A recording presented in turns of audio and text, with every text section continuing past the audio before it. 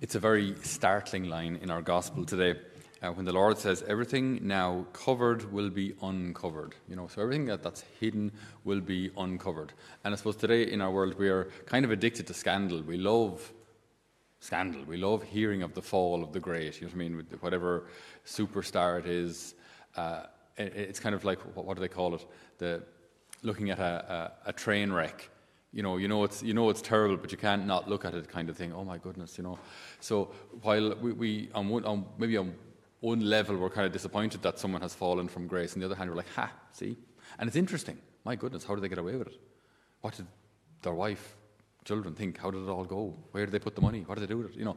We're fascinated by scandal, even though it's not good for us. It all started with Dallas. I blame Dallas. Right, back in the day, that's where it all went wrong. But no, we're addicted to this kind of thing and it's what sells. It's what makes news, right?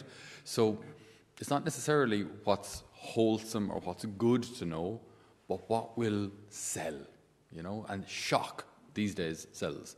That's why, like for me as a priest, it's I'm very, very reluctant to do any interviews with media outlets or whatever, journalists to that, because they're not interested in me hearing confessions. They're not interested in the anointing. They're not interested in the catechesis that we do every day.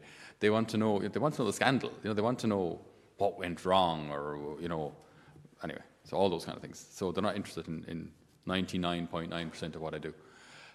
So they only want to know the shocking, scandalous stuff. So anyway, what our gospel tells us that everything that is now covered will be uncovered.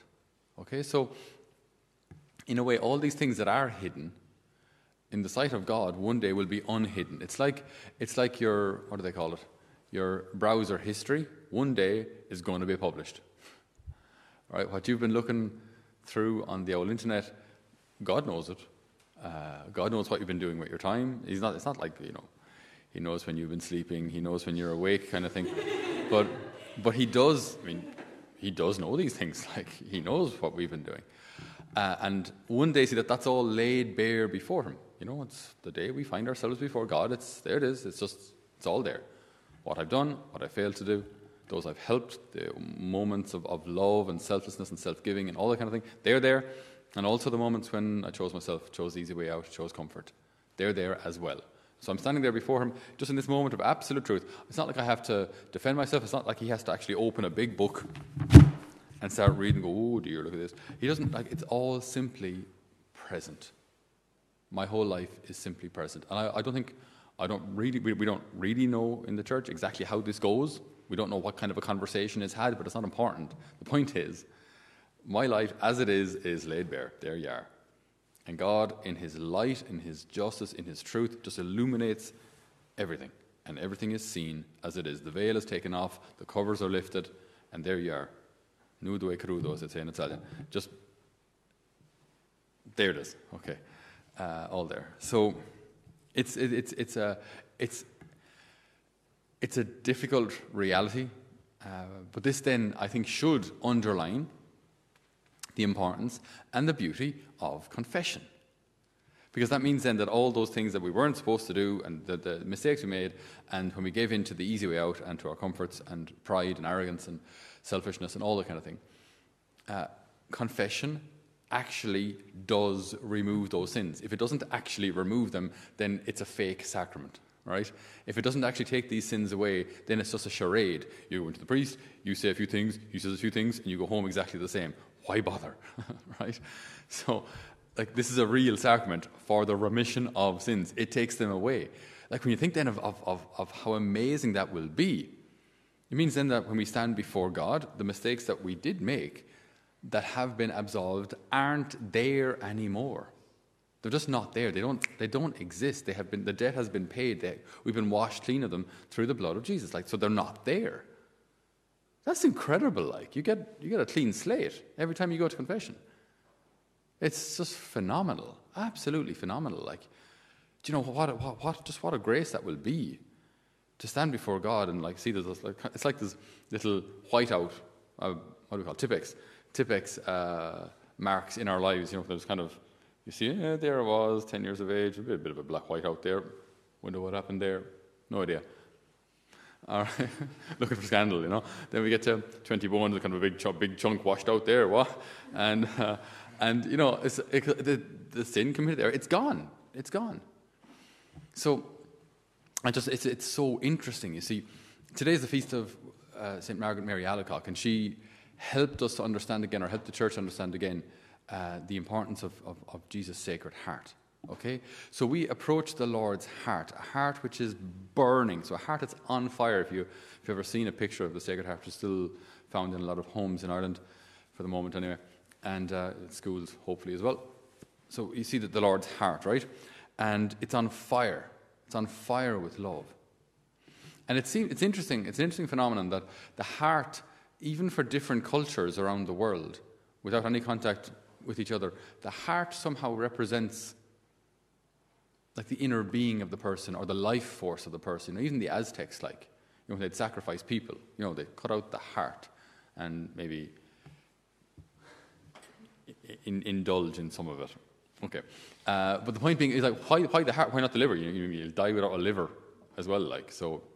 But no one has ever said I love you with all of my liver. It just, I don't know, it just doesn't have the same ring to it, I suppose. But for some reason, the heart just seems to represent the kind of the interior life. So the Lord is either He inspired this in the first place, or He's feeding into that understanding that we have, that the heart represents the interior life. Also in Jewish mentality, in the Jewish community, the heart. Prayer, back in the Psalms, it talks about, Lord, the heart of man. So it's somehow representative of the deepest part of us, of you as a person, of your identity, your heart. So Jesus then loves us with all of His heart, a heart which is on fire with love for us, but a heart which doesn't just love us, from a throne. I'm sitting on my throne, I'm comfy out, there's someone with a big branch fanning me and feeding me marshmallows. It's a heart that's pierced, right? It's a heart that's crowned with thorns. It's a heart that has a cross stuck into the top of it. So it's a heart that has suffered out of love. So He's not just, as I say, powerfully reclining and loving us, but He's powerfully dying and loving us. So it's this self-emptying love, It absolutely powerful. Just, again, like so many things in our faith, absolutely astounding. It's just absolutely amazing. And that's why, you see, we should be always careful about these things to never make kind of competition between what the saints have understood and what Scripture reveals. It's not that we didn't understand anything about Jesus' heart before Margaret Mary Alacoque, and then this is something new. It's not something new, but it's something that we needed to rediscover. It's something that we needed to delve into again, just like Divine Mercy with St. Faustina. It's not that St. Faustina reveals that God is merciful and we didn't know it beforehand. No, God is merciful even in the Old Testament, but these are things that we need to delve into again, because it can happen that we start to focus maybe more on justice, or maybe focus more on mercy, and it's just good. We need to, the saints help bring us back to a balanced faith. What's another thing that's interesting about Margaret Mary, just to go a quick recap of her life.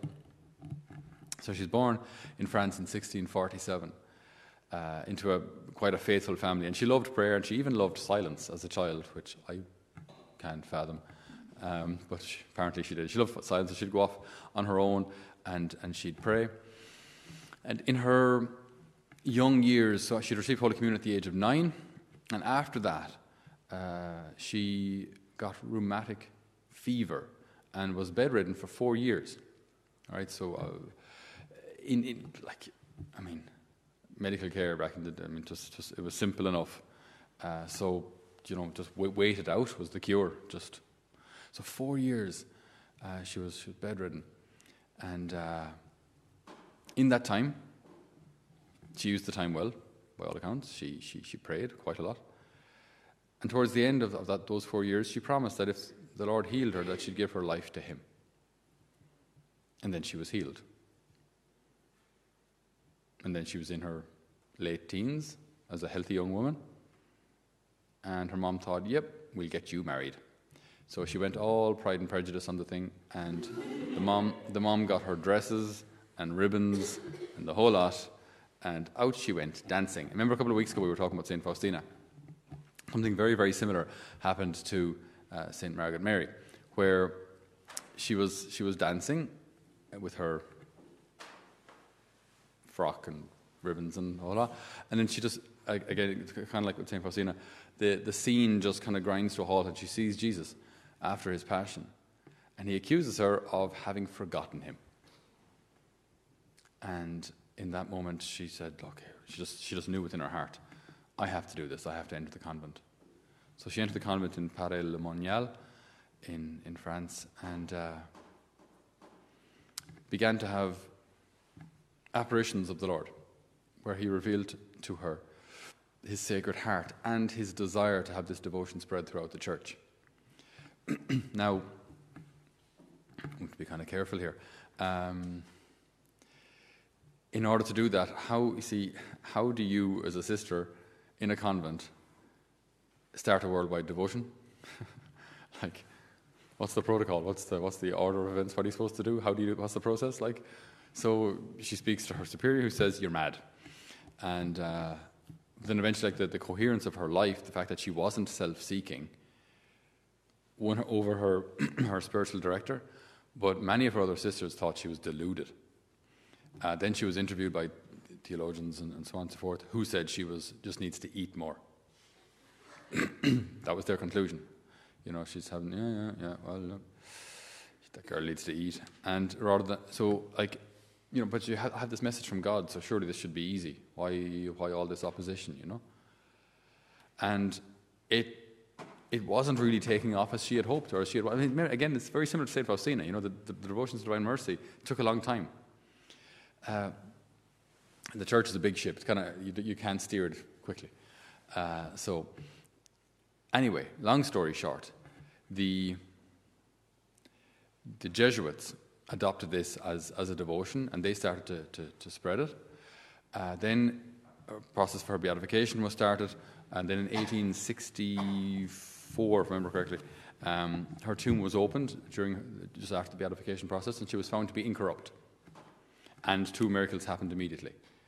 Now, it was still another 50 years before she was canonized by Pope Benedict XV, and then the devotion really started to take off then after that, and now is a feast in the church, right? So in the universal church, it's now a feast.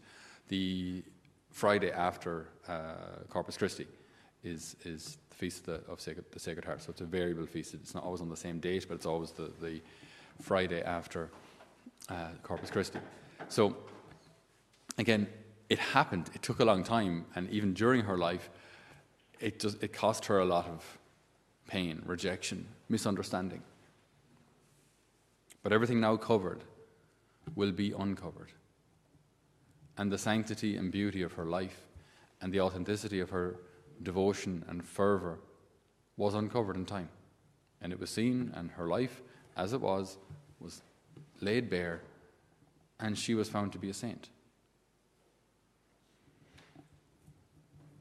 There can be a danger that if I do good things but no one sees, is there any point? If I do bad things and get away with it, is there any problem? All things are valuable in the eyes of God. All things done out of love have a weight and a value in the sight of God. So let us live our lives in that light, in the sight of God, in the knowledge that all that we do is important, that we can console the Lord's Sacred Heart, that we can satisfy his thirst for souls and his thirst for love. Amen.